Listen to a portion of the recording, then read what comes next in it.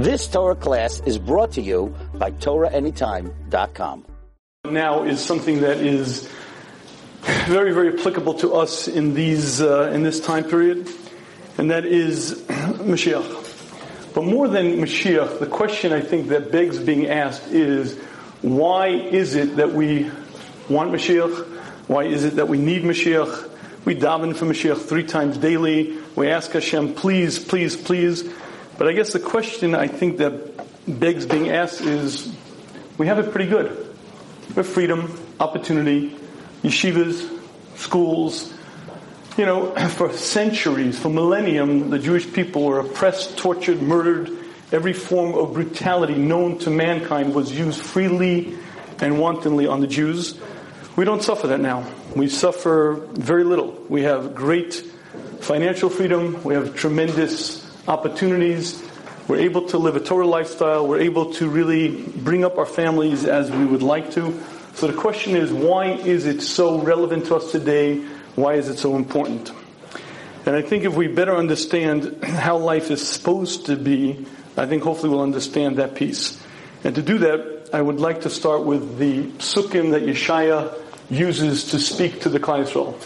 In the very opening of his Tochacha, in the very opening of his Sefer, he begins with a powerful,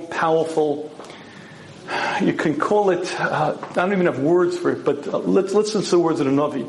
Yada shor koneu v'chomer eves balav. The shor, the ox knows its master, the chomer, the donkey, eves balav knows the area of its master. Yada lo yami ami lo yada. My nation didn't know, ami lo isbone, my nation hasn't contemplated. What Yeshaya Navi is saying very clearly is, the Klal Yisrael, you're lower than an ox, lower than a donkey. The ox knows its master.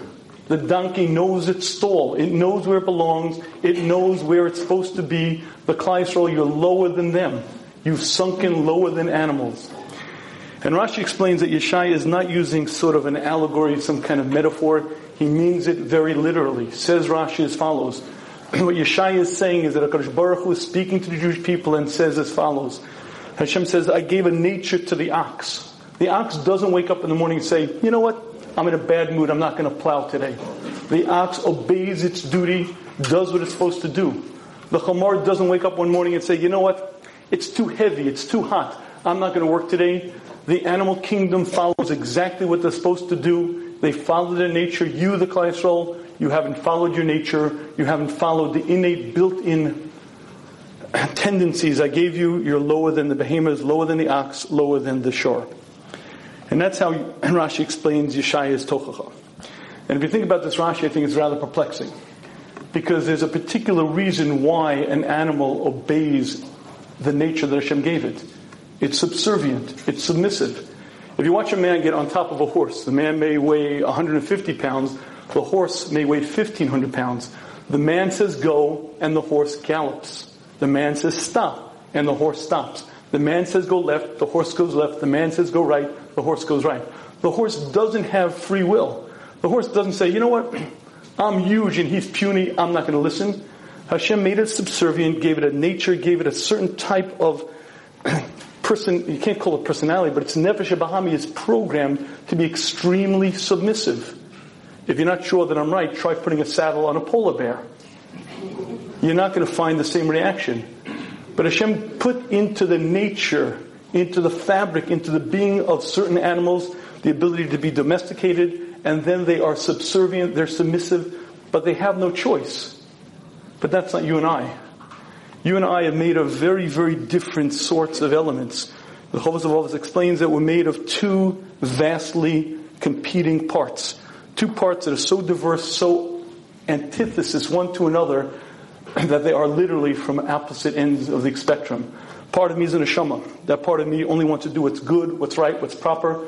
That's a part of me that really cares about another Jew's pain. That's a part of me that deeply craves a relationship with my Creator. And there's another part of me. The other part of me is what we call the nefesh bahami. All of the animal instincts, all of the cravings, all of the appetites that Hashem put into the animal kingdom to keep it alive, Hashem put into me. And that part doesn't care about you or anyone else. That part is made of completely appetites, drives, inclinations. it's not wise, it doesn't see the future, and it can't see anything beyond its immediate needs. So the I whom speaking to you am made of competing parts. And if you're not sure that I'm right, that we are very different in the animal kingdom, I'll give you a very simple example. Ladies, anyone here ever go on the sit diet? The sit diet? S-I-T? You don't even know what it is? No. Okay, here's the sit diet. The sit diet consists of the following. I'll tell you, it's a very simple diet. In your left hand, you take a wedge of chocolate cake. In your right hand, you take a Diet Coke. You say the words, I'm so fat, I'm so fat, I'm so fat. You consume the entire wedge of chocolate cake, drink the Diet Coke, and that's a sit diet, self-inflicted torture diet. Okay. Now, I know none of you ladies have ever been on it, and I know you're not familiar with this, but here's the question.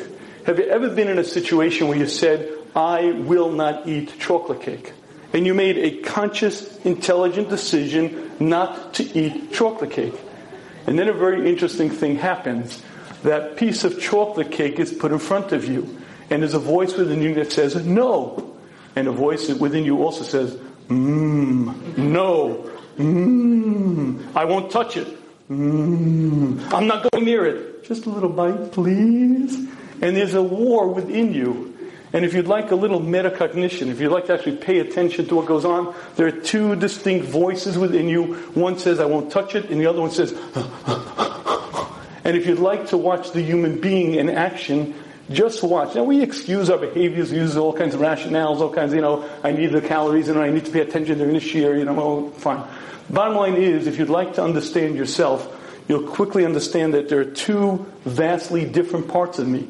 Part of me is good, proper, holy, and noble. Part of me is the exact opposite. Part of me only wants to do what's right and good, and part of me just wants to fill my stomach, deal with my issues, take care of my needs, and the I am a completely contradictory two elements, each of them vying for competition, vying for primacy, and that's the difference between us and the animal kingdom. So the problem is that how can Rashi say these words? Of course we're different than the animal kingdom because Hashem gave a very exact fixed nature to the shor, to the chamor. Hashem didn't give us a fixed nature. I'm always changing. One or the other side is always gaining primacy. One or the other is always coming to the fore. But I'm in constant contradiction. So of course the shor follows its nature. Of course the donkey follows the submissive nature that Hashem put into it because that's the way Hashem pre-programmed it. But Hashem didn't program us the same. And the question is, how could Yeshaya say that we're lower than the animals? Okay, the clients all veered off. But it's very difficult to say that we didn't follow our nature. We're lower than the animals in that sense. And it's very hard to understand what Rashi's saying. And I'd like to see if we can understand a little bit better what in fact Rashi is sharing with us and understand what Chazal mean for us. And to do that, I'd like to share with you an interesting observation. What we call life today is not the way Hashem originally created Adam and Chava. Adam and Chava, when they were put into Gan Eden, were in a very, very different existence. All of their needs were taken care of, and Adam had the ability to fashion himself exactly as he saw fit. You see, his very nature was malleable. His very nefesh habahami could be molded, could be shaped. If you want to go back to the chocolate cake mushal, if Adam Arishan felt that he shouldn't be eating so much, he wouldn't have to fight a fight. He would just say to his nefesh habahami, you will no longer crave carbohydrates. You will be satisfied on 1,500 calories a day. And that would have changed the very nefesh, would have changed the appetites, the cravings, the inclinations with him, because Hashem put him in a state where his neshama was so powerful and the nefesh habahami, his animal instincts, were so outside of him that he could literally shape himself into exactly what he's supposed to be. Hashem put him in Gan Eden, and the idea being for him to shape himself, mold himself into what he should be, reach a level of perfection within a very short amount of time, and enjoy that perfection forever.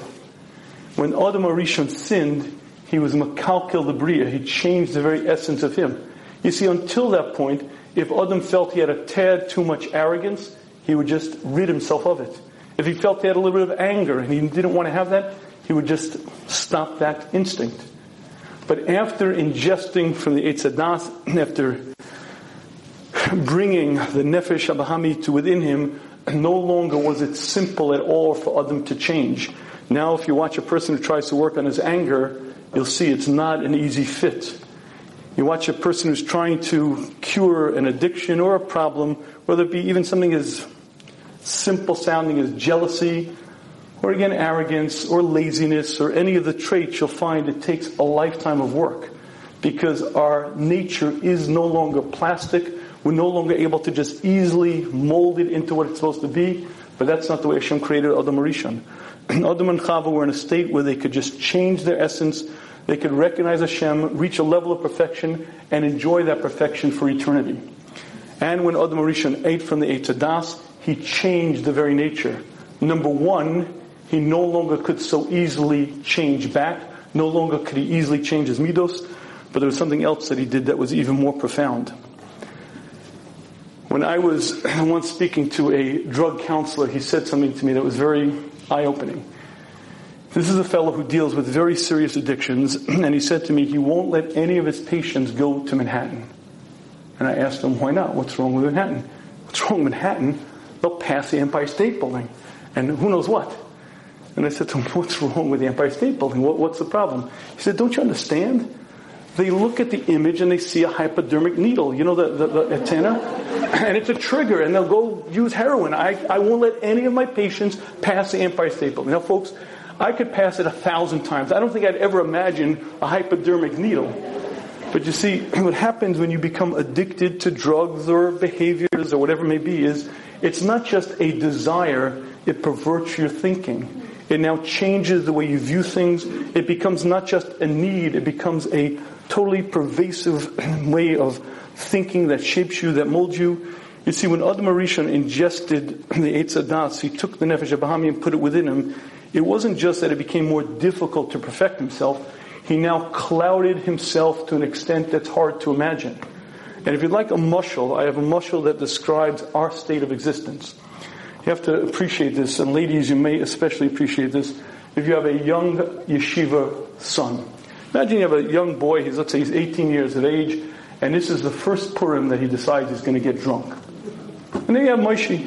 Moshe, his first time he's drunk on Purim, and you see him, Purim day, in the street. Moshe, what are you doing? I'm playing with the cars. Moshe, you're going to get hit by one of the cars. I know. Smack, crack. Moshe, you're going to get hit by a car to send you to the hospital. I know. Hit by the car. Crack my back. Smack. Great. Moshe, you're going to go to the hospital. They're going to have to put you back together. I know. They put pins in my back. When I go through the airport, I have to ding, ding, ding through the metal. Now here's what's going on.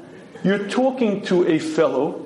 He's clearly conversing with you. He understands that he's going to get hit by the car. He even says, I'll go to the hospital, I'll put pins in my back. What's going on? What's going on is he's drunk. He's drunk, what means that his normal shuras haseichel, his intellectual understanding, his perception is foggy. He sees the fact that he'll get hit, but he doesn't recognize the consequences. He doesn't get it. And if you'd like to understand our current state, we are drunk. How is it possible you could go to a shir for weeks and weeks about Lashon Hara, and you'll learn how chomer the Isser is, how severe it is, until there's one story, I got to tell you this. And it isn't even a havami, it's not even a question, it's going to pop out. How do you explain our behavior? How do you explain the fact that I'll be davening Shemona Esrei, speaking to Hashem right there, literally conversing with HaKadosh Baruch Hu, creator of the heavens and the earth, and then my mind is gone? 3,000 miles away, I wake up 3 steps later and I go, ooh, where am I? We human beings are in a state of betwixt and between. Sometimes we get it, sometimes we don't. When Adam Rishon ate from the Eitz Hadas, he changed the very nature of creation. He changed the human being. And the Derech Hashem explains at that point, Hashem had to introduce death. You see, no longer could man reach that state of perfection. No longer could we just be mithakin ourselves, fix ourselves, cure ourselves, and enjoy for eternity being close to Hashem. By putting the Eitz Hadas within him, he put the Yetzer Hara within him, clouded his thinking, made himself sort of like that drunk, like a heroin addict. And at that state, the only way that Hashem could possibly allow the human being to reach a state of perfection was by changing the world, and now Hashem had to introduce death. Death is a state where this part, the body, is put in the ground and I separate. I, with all of my thoughts, with all of my understandings, with all of my aspirations. Me, the very same one who's speaking to you, the very same person, not some mystical, misty kind of like blackness, but I, with all of my thoughts and consciousness, leave my body. The body's put in the ground, and I go to the Olam HaNeshamas. The Olam HaNeshamas is a sort of a holding place where we stay for a certain amount of time. In that state, we're able to understand things more clearly. We're able to understand certain things that we couldn't while we were in a physical presence. And then the Derech Hashem explains that there's a third state called Tchias HaMesim. Tchias HaMesim is when I'm put back into a body, but a body much more akin to Adam HaRishon's body. A body that could be molded, that could be shaped, not the biceps or the quadriceps, but the very essence of me. And in this state, after Tchias HaMesim, I'm able to reach certain understandings, change the essence of me, able to perfect myself and enjoy that state for eternity. But explains the Derech Hashem, after Adam sinned, there needed to be three states. This world, Olam HaNeshamos, and Tchias HaMesim. This world as we live now, Olam HaNeshamos when I leave, the body's put in the ground, Tchias HaMesim when I'm put back into a body, somewhat like the body I currently occupy, but different in the sense that I could perfect it. However, in that cheshbon, please note, there was this world, Olam HaNeshamos, Tchias HaMesim, no mention of Mashiach.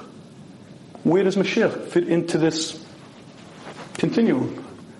And the Rambam explains that Mashiach is very, very much just like life now. Explains the Rambam, it's so little changed that it's 100% our current existence. When my kids were little, they used to go to a camp and they'd come back and say, but it's great. When Mashiach comes, lollipops are going to grow on trees. Lollipops don't grow on trees.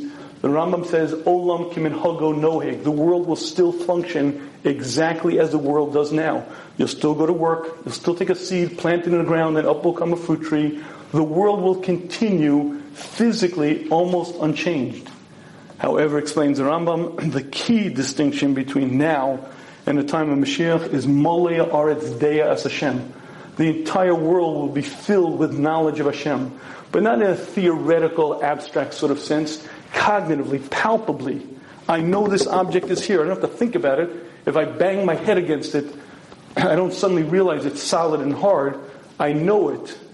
Every human being will know that Hashem is right here.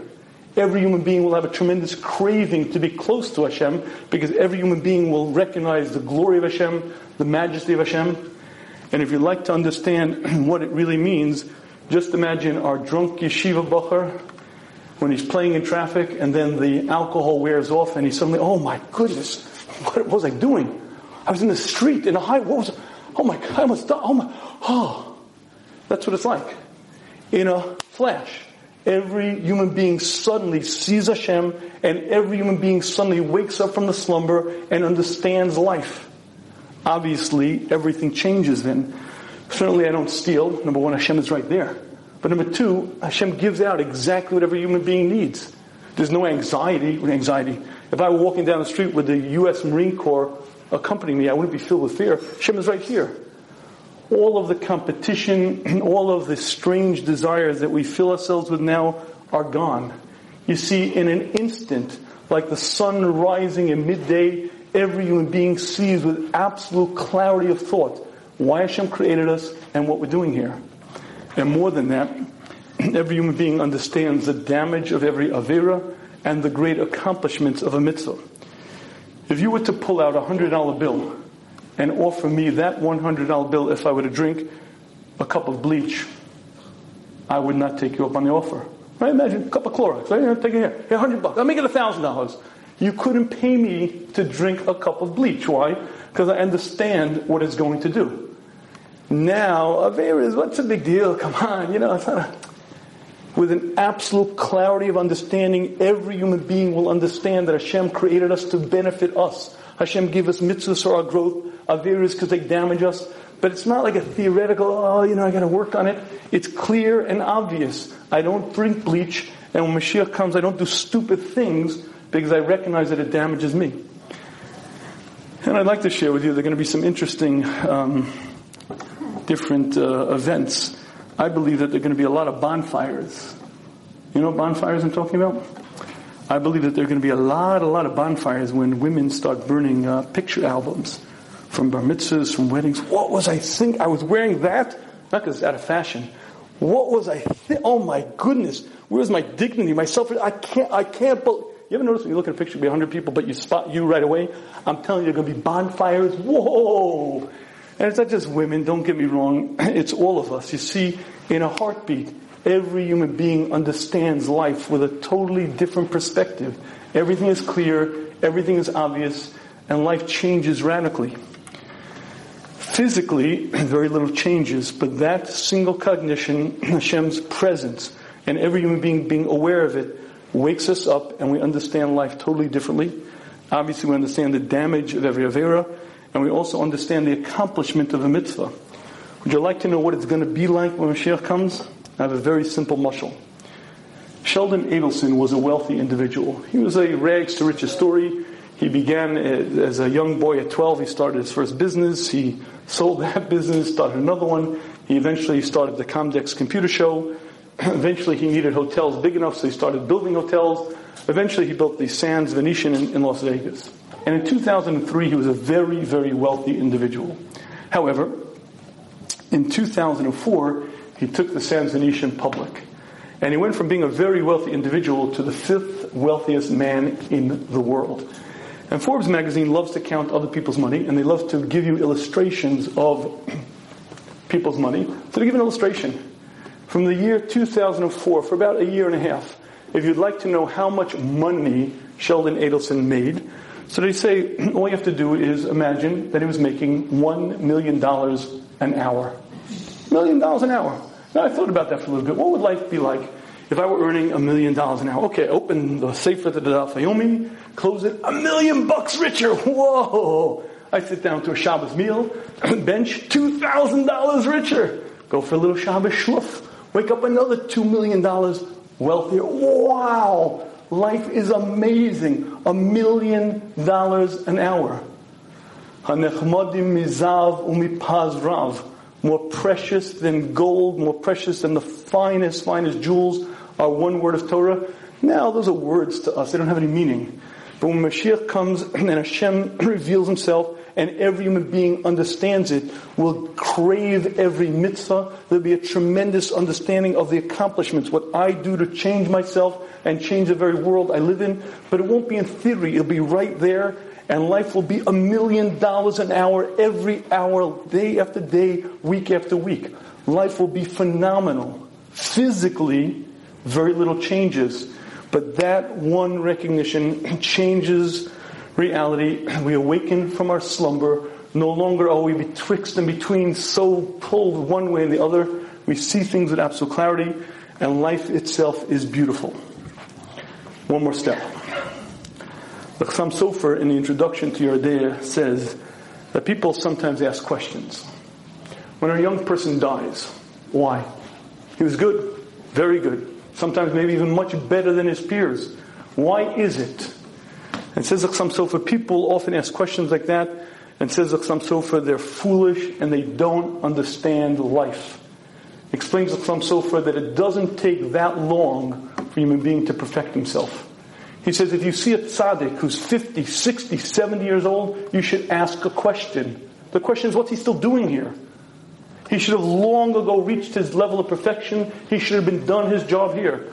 It explains the Chassam Sofer, if you see a tzaddik who's 50, 60, 70, know and understand he's not here for himself any longer. He's here for his family, for his talmidim, for his nation, but he's already reached his level of perfection. It explains the Chassam Sofer, it doesn't take that long. If a person listens to that voice inside. Within me is an neshama that's pre-programmed to do everything that's right, that's good, that's proper. Says the Chassam Sofer, if I would listen to that voice from the time I came to Das, and I would just pay attention to it, I would grow, and within a short amount of time, I'd reach perfection, and I would be done my job here. The problem we face is that we take one step forward and 2 steps back. 2 steps forward and 3 steps back. Sometimes we listen to the neshama, sometimes we don't. We go this way, we go that way. We spend so much time spinning our wheels that it takes 50, 60, 70, 80, 90 years. But if a person were to just plug in listen to that voice inside, he would grow and accomplish, reach level after level after level, and within a short amount of time reach his level of perfection and be done his job here. It says the sans-serif, don't ask when you see a young person who leaves this earth. It may very well be that they accomplished what they were here for, and you don't have to ask why it is. And I'd like to share with you that I believe that is exactly the answer to this Rashi. You know what Hashem is saying to the Klal Yisrael? I gave you a nature. The chamor has a nature, the shor has a nature. It's obedient to it. Well, so too you have a nature. Within you is an neshama that aspires to be good, right, and proper. Within you is a neshama that knows exactly what to do at exactly the right time. That neshama desires nothing but what's right and good. And if you were to listen to it, you would reach level after level of perfection. The fact that you're where you are now, Yeshaya says to the class, there's only one reason. You disregarded your very nature. Oh, there's a nefesh bahami. Yes, there are desires, but it didn't bring you any good anyway. It didn't bring you any lasting pleasure. Why don't you just listen to the nature that Hashem put within you? Why don't you just pay attention to that neshama? You would have grown level after level. But more than that, you would have grown. It's put into you. It's your very nature. And I think this Rashi shares with us a fundamental yesod. And that is that Hashem predestined each of us for greatness. Hashem put within me a neshama that knows exactly how to lead me. Knows exactly what I should do in every situation. I heard my Rebbe, the Shiva Zatzal, often say, when you don't know what to do, you this way, that way, that way, that way, you ask shaylas, and it's not clear. Would you like to know the answer to every moral dilemma that you'll ever have from now until you leave this earth? All you have to do is say to yourself, what do I think the right thing is? No. Not what do I want, not what do I desire, not what are the consequences. What do I think is the right thing to do? And if you ask yourself, what do I think is the right thing to do, and you listen to that voice inside, when it answers, you'll know exactly what to do. Now let's not make a mistake. It's very important to always be shol eitzah, to ask, because oftentimes it's hard to discern and hard to know, but there'll be many, many situations where you can't ask or there is no answer. Hashem gave you the ability to know exactly what to do. You have a built-in guidance system, a built-in GPS. You just have to ask yourself, what do I think is the right thing to do? And if you listen to that voice right away, and you forget the consequences, forget your agenda, forget what you're interested in, but just what do I think is the right thing? If you listen to it, you'll do exactly what's right, what's proper and good. And I believe this is fundamental for life. Understanding that Hashem created us to be great, gave us all the tools, gave us an inner guidance system. All we have to do is listen to it, and quite the opposite. If we don't, what we're doing is perverting our very nature. We're ignoring the programming that Hashem put within us. Life is a battle because there's a strong voice on the other side that says, eat the chocolate cake, consume it, go for it. But understanding that I'm pre-programmed with all of the instructions, pre-programmed with a tremendous desire to do what's right, good, and proper, is an important lesson for life. And I think if we took nothing from this chazal other than that, it would be worth our understanding. But I think there's a lot more for us to take from this. And that is the following point. We live in very, very unique times. If you were to ask people living 500 years ago to look at our life, they would say, I don't believe it. The wealth, the ashiras, the luxuries, the material possessions that you have are beyond description. I love to point out that the King of England was King George during the Revolutionary War period. Do you remember the famous portrait of King George? King George is sitting on the throne wearing this big bulky fur. On top of the big bulky fur is a pelt. On top of that pelt is another pelt. There he is, huge, sitting on top of the throne, King George, King of England. Here's the question. Why is the King of England wearing this big, heavy fur on top of the pelt and on top of another pelt? So the answer is because in Buckingham Palace it was freezing cold. The portrait was painted in the winter. How did you heat the palace? Well, down over there was a fireplace. Radiant heat is good, it warms the king's front, but the king's back is cold, so he had to turn around. Now his back is warm, so the king with the crown jewels could not heat Buckingham Palace. He walked down smelly, dark hallways at night. The King of England got into a bed filled with 48 inches of duck feathers. You ever get into a bed of duck feathers? your back just goes, and there's no chiropractic to put you back into shape in the morning. Do you know what the King of England rode in? The royal coach, pulled by 12 white steeds. Well, you know, a little secret. It sounds grand and glorious, but the wheels of the royal coach were made of wood, and the streets were filled with potholes. And when the king had to go in the royal coach to visit the Duke of France, for 7 days he was inside the coach going, as the royal coach shook up and down. Me, I get into my Toyota Camry. Air, comfort, ride. I have solved all Shalom Bayis problems. We have dual controls on the air. My wife likes it hotter or colder, 71, 69. I have stereo sound. I live a life of luxury that kings of yesteryear could not imagine or envision. I wear clothing made of material that didn't exist back then. Clothing in the 1500s and the 1700s was scratchy and itchy, and even if you were the king and the stuff was made of silk, it was mighty uncomfortable. Why? Because, as you might not know, there was a known medical fact in England in the Middle Ages that taking a bath in the wintertime was bad for your health. So the average British citizen did not bathe from about October till about March. With bed bugs and lice and the average person in England, by the time he was in his mid-30s, had lost most of his teeth because there are no dentists and no fluoride in the water. We live in such a vastly different world that if you ask somebody from that world to come to our life, they wouldn't know what to say. If you took a pilgrims work from morning to night for subsistence. They had to work long, long hours to somehow plant enough hay to put thatch on the roof.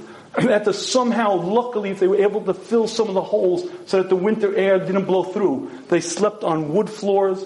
They ate bare amounts that they could. Their skin cracked open in the winter, and there was no Jergens intensive care to put them back together again. Life 500 years ago was very harsh and very bitter. We don't suffer that way anymore. Material possessions, luxuries, opulence, wealth, and more than that, freedom. We have the freedom to live exactly as we wish. There's no anti-Semitism that affects our world in a direct way.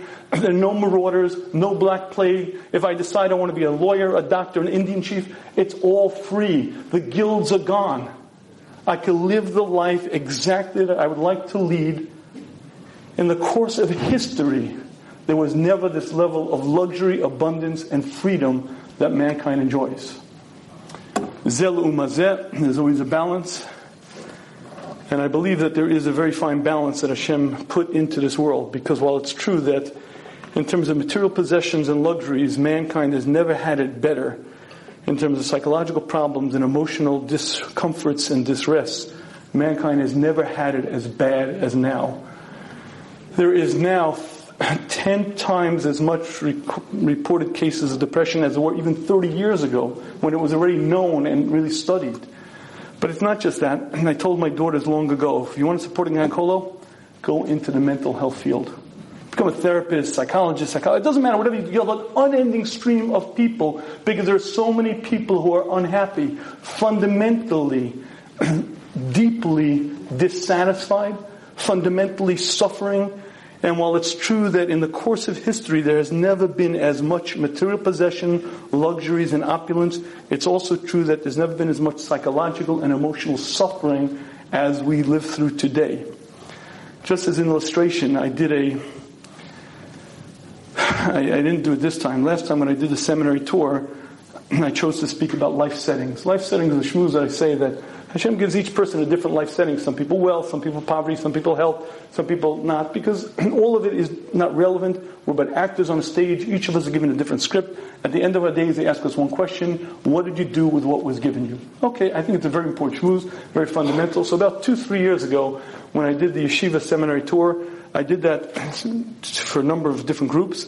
And I was in one seminary, and I said that Shmuz, and after 45 minutes, a young woman raised her hand and said, Rabbi, I hear what you're saying, that Hashem gives different people different life settings, and I understand that intellectually, but how can I apply that to my life when I'm in such pain?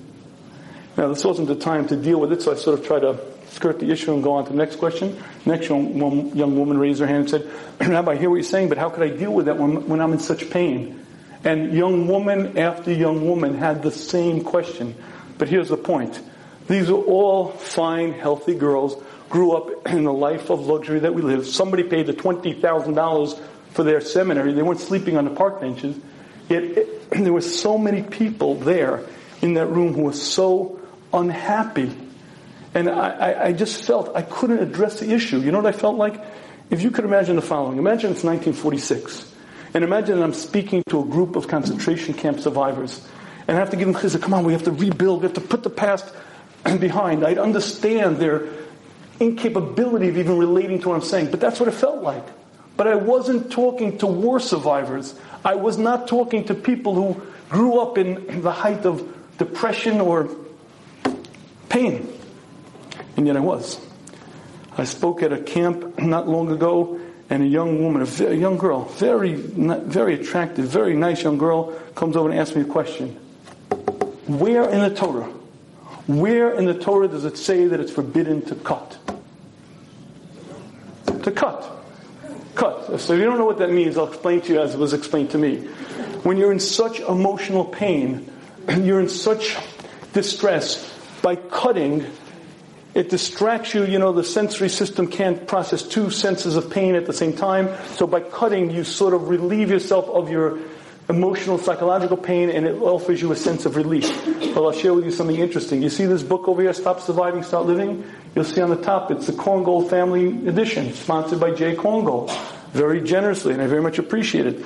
Jay Korngold, for a living, is a plastic surgeon.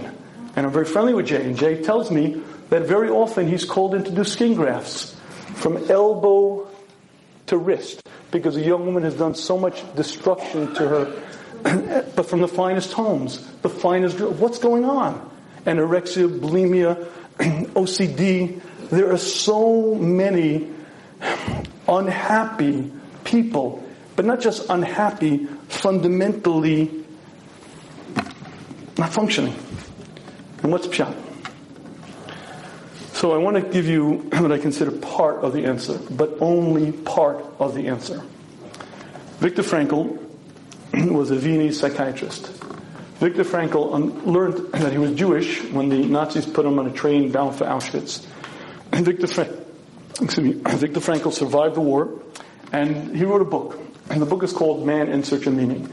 And the book has two parts to it. The first part is when he describes what it was like being in Auschwitz, when he tried to sort of step away, to try to be dispassionate, almost to play psychiatrist and analyze what was going on in people's minds and people's psyche.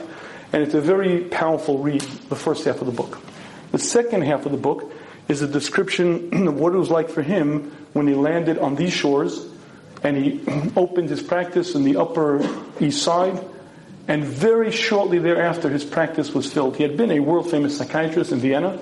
When he opened when he put out a shingle, very quickly his people came flocking to him, but he describes that the patients that he was now seeing had symptoms that he never recognized, never seen before. He says in decades of practice in Europe, he had never seen this pathology. And he describes what would happen. A woman would come in and would say, "What can I do for you?" "Well, doc, I'm depressed." "I'm sorry to hear that. Is it your marriage?" "No." "Your kids?" "No." "Your career?" "No." "So what is it? Why are you depressed?" "I don't know, doc, that's why I'm here." A man would come in middle age and he would say to him, "What can I do for you?" "Well, doc, I'm depressed." "Is it your job?" "No." "Your marriage?" "No." "Your bridge game?" "No." "Why are you depressed?" "I don't know, doc, that's why I'm here." Patient after patient would come in without an attributable cause. An attributable cause means a reason for a person to be depressed. If a woman was married for 35 years and she suddenly loses her husband, that's a major shock in life. And that takes a while to get over, and we understand why a woman has to go through an awful lot, and that might be a reason. It's certainly an attributable cause.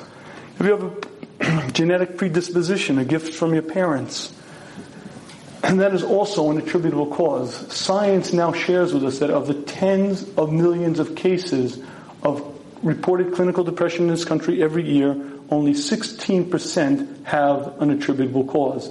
The rest have no reason. And what Viktor Frankl picked up on now decades ago was this phenomena. And he writes as follows. The reason why these people were depressed was because they had no purpose in existence. They had no reason to be here. "Oh yeah, I'm making a lot of money, my name is famous." But you wake up at 35 or 45 and you say, ugh, there's a vacuum. And it doesn't matter what you pursue. If it's not real, if it's not genuine, if it doesn't live well beyond and extend far beyond you, you're going to be depressed, you're going to be empty. Viktor Frankl, from a secular psychiatric vantage point, says, man without meaning, man without purpose should be depressed, will be depressed. And it happens to be that he got it 100% right. You see, Hashem did not take us from under the kisei hakavod, put us into this world for whatever. Whatever. Hang out a little bit, have a kid, get married, whatever, make some money, spend some money, then we die. Hashem put every human being on this planet to grow, to accomplish, to change the essence of me, to reach greatness. When you use a tool as it was given to you, the tool functions very well. But if you take a blade and you try to pry open a window with it, it dulls the blade and it does a terrible job. When a human being was created for growth, for accomplishments, and you use your life for anything but that, there's an emptiness inside, there's a vacuum inside. And if you'd like to understand the American culture today, all you have to do is look at a single ad for teenagers' clothing. Watch an ad for a guy wearing jeans or a girl, whatever it is, and watch the face of the model. You ever notice the faces? It goes like this.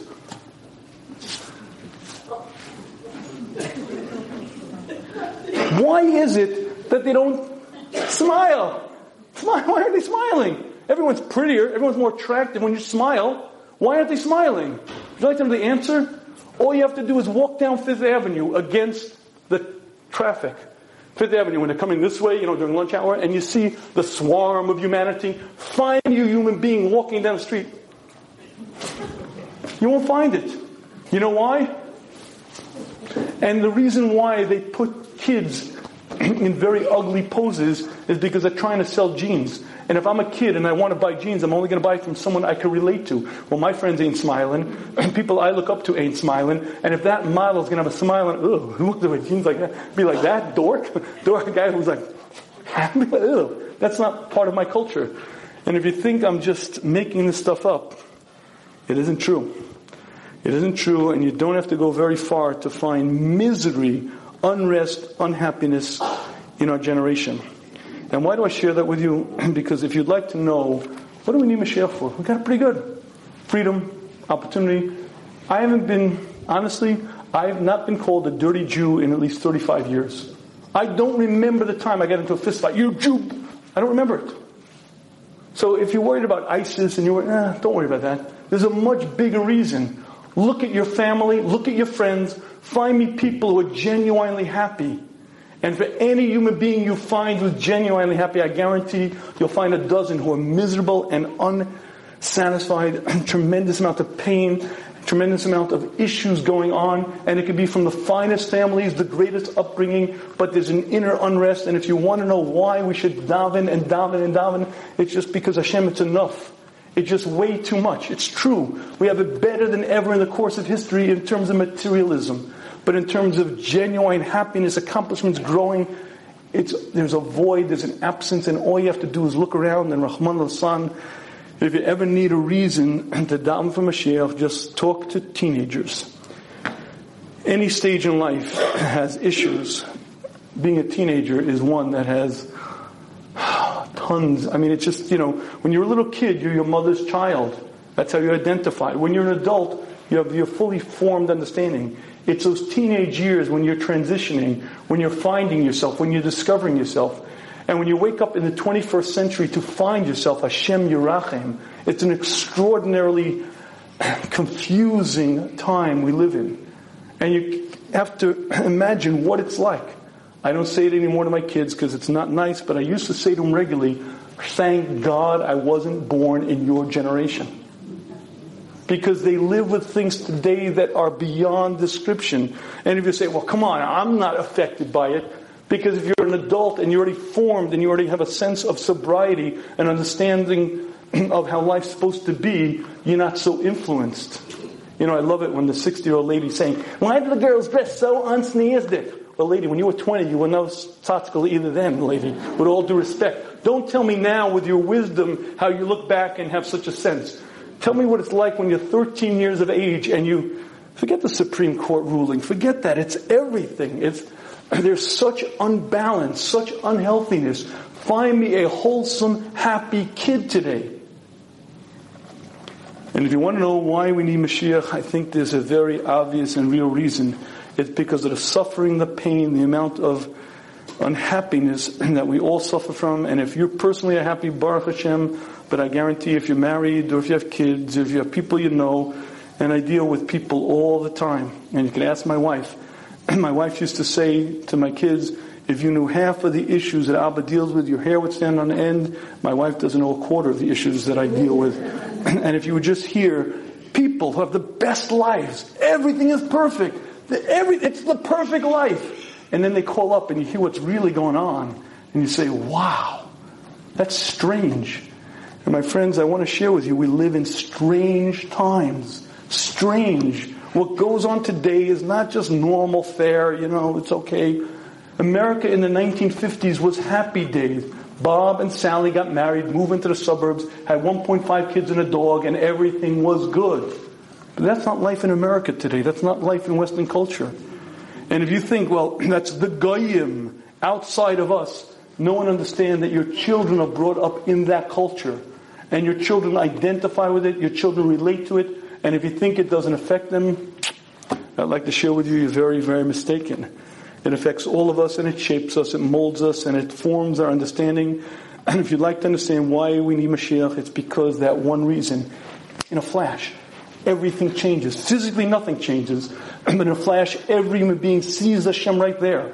Every human being understands the accomplishment that a human is capable of. Every human being understands why I'm here. Every human being greatly, greatly craves a relationship with Hashem and greatly craves growing and accomplishing. And every human being has unbridled happiness. And for very selfish reasons, for very personal reasons, we should beg Hashem, beseech Hashem, implore, please, please end it. It's long enough. Okay, we're not suffering immediately now. It's true I haven't bled because I'm a Jew in the past week. It's true that right now we're doing well physically, but the pain, the suffering, the emotional distress is beyond description, and I believe that's a very real reason to daven for Mashiach. I think what Yeshaya Novi is sharing with us is a profound understanding. Hashem says to the Klal Yisrael, you sunk less than the ox and lower than the donkey. Why? I gave them a nature. I also gave a nature. How did you not listen? When Adam Harishon was created, he was created in a very different form than you and I now. Adam Harishon was put into Gan Eden. His neshama was malleable. He could shape it, he could mold it. When he ingested from the Eitz Hadas, he changed two things. Number one, he no longer could so easily shape his essence. But number two, he made himself drunk. When Mashiach comes to a certain level, that drunkenness goes away. And to a certain level, that drunkenness passes, and no longer are we like Moshe, that drunk yeshiva, oh boy, I'm playing with traffic. We understand the gravity of our actions, we understand what we're involved in, and instantly everything changes. But there's not that much we can do now to change it. Oh yeah, we can grow and accomplish, and the more that a person puts the Torah as a center and grows and serves Hashem properly, the happier he'll be, and the more aligned with his purpose he'll be. And it's true that to a large extent he'll live a happier lifestyle. But at the end of the day, it's not just us, it's our family, it's our community, and it's well beyond us. We live in very strange times, and it's so out there and so pervasive that you and I aren't going to change it. It's not one book, and it's not one Musa Shmuz, and it's not even my sitting down to Musa Seder every day. It'll help me, it'll change me, but I'm not curing the generation that way. And understanding that the only cure now is for Hashem to bring Mashiach, I think is a very, very important understanding. And I want to close with one last step. The Chafetz Chaim says, before you daven so quickly for Mashiach, know that it's not so simple. He explains, when you're at war and you lead a battle, imagine you're a corporal and you valiantly fight, you could go from corporal to sergeant in a day. And if you lead your battalion then as a sergeant, you could go from sergeant to lieutenant in a week. And if you lead your platoon, you could then go to become a captain, you become a major, you could become a general in 2 years. You could rise in the ranks very, very quickly in a time of war. Explains the Chafetz Chaim, in a time of peace it's very different. To go from corporal to sergeant requires tests and studying and years and years and years. And after 3 years, you might make it to sergeant. And if you take more tests and study more, you might make it after 4 years or 5 years to lieutenant. And if you spend more time, you might make it to captain. And at the end of your career, you might make it to major. But it's very unlikely to get beyond that.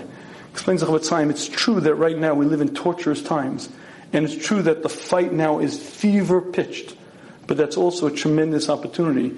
Because if a person actually grabs hold of himself now, if a person looks in the mirror and says the words, I'm worth it, if a person is able to say, I'm going to make myself into what Hashem deemed is appropriate and proper, and begins climbing and accomplishing, they raise themselves level after level after level. As much as they're suffering, you should know we have tremendous people coming out of our yeshivas. Oh, there are a lot of suffering. There are a lot of people who fall apart. But there are a lot of girls who come out of Beis Yaakov, tremendous people. A lot of guys who make it in learning. A lot of balabatim who become tremendous individuals. And when Mashiach is great times, growing is very different. Everyone desires to be close to Hashem. Everyone wants to accomplish. The schar is much less. The growth is much less significant in a sense. It's much more gradual. And while it's true that we should daven for Mashiach, you also have to know that these times are also tremendous opportunities, because now we can grow and accomplish and reach levels that we'll never be able to reach again. Hashem grant us that this be the last Tisha B'Av. Before I end, I just want to again thank the Martins and thank Mrs. Shukes for setting us up. I also want to mention one thing. This is a Shmuz. We were just listening to the Shmuz. All the Shmuzim are available on the shmuz.com. Don't go on the internet. If you do, go to the shmuz.com. Don't get a smartphone. Don't do it. Don't do it. It's not smart. It's dumb. If you do, get the Shmuz app. It's available for the iPhone and the Android. The only thing you have to remember is that it's spelled funny.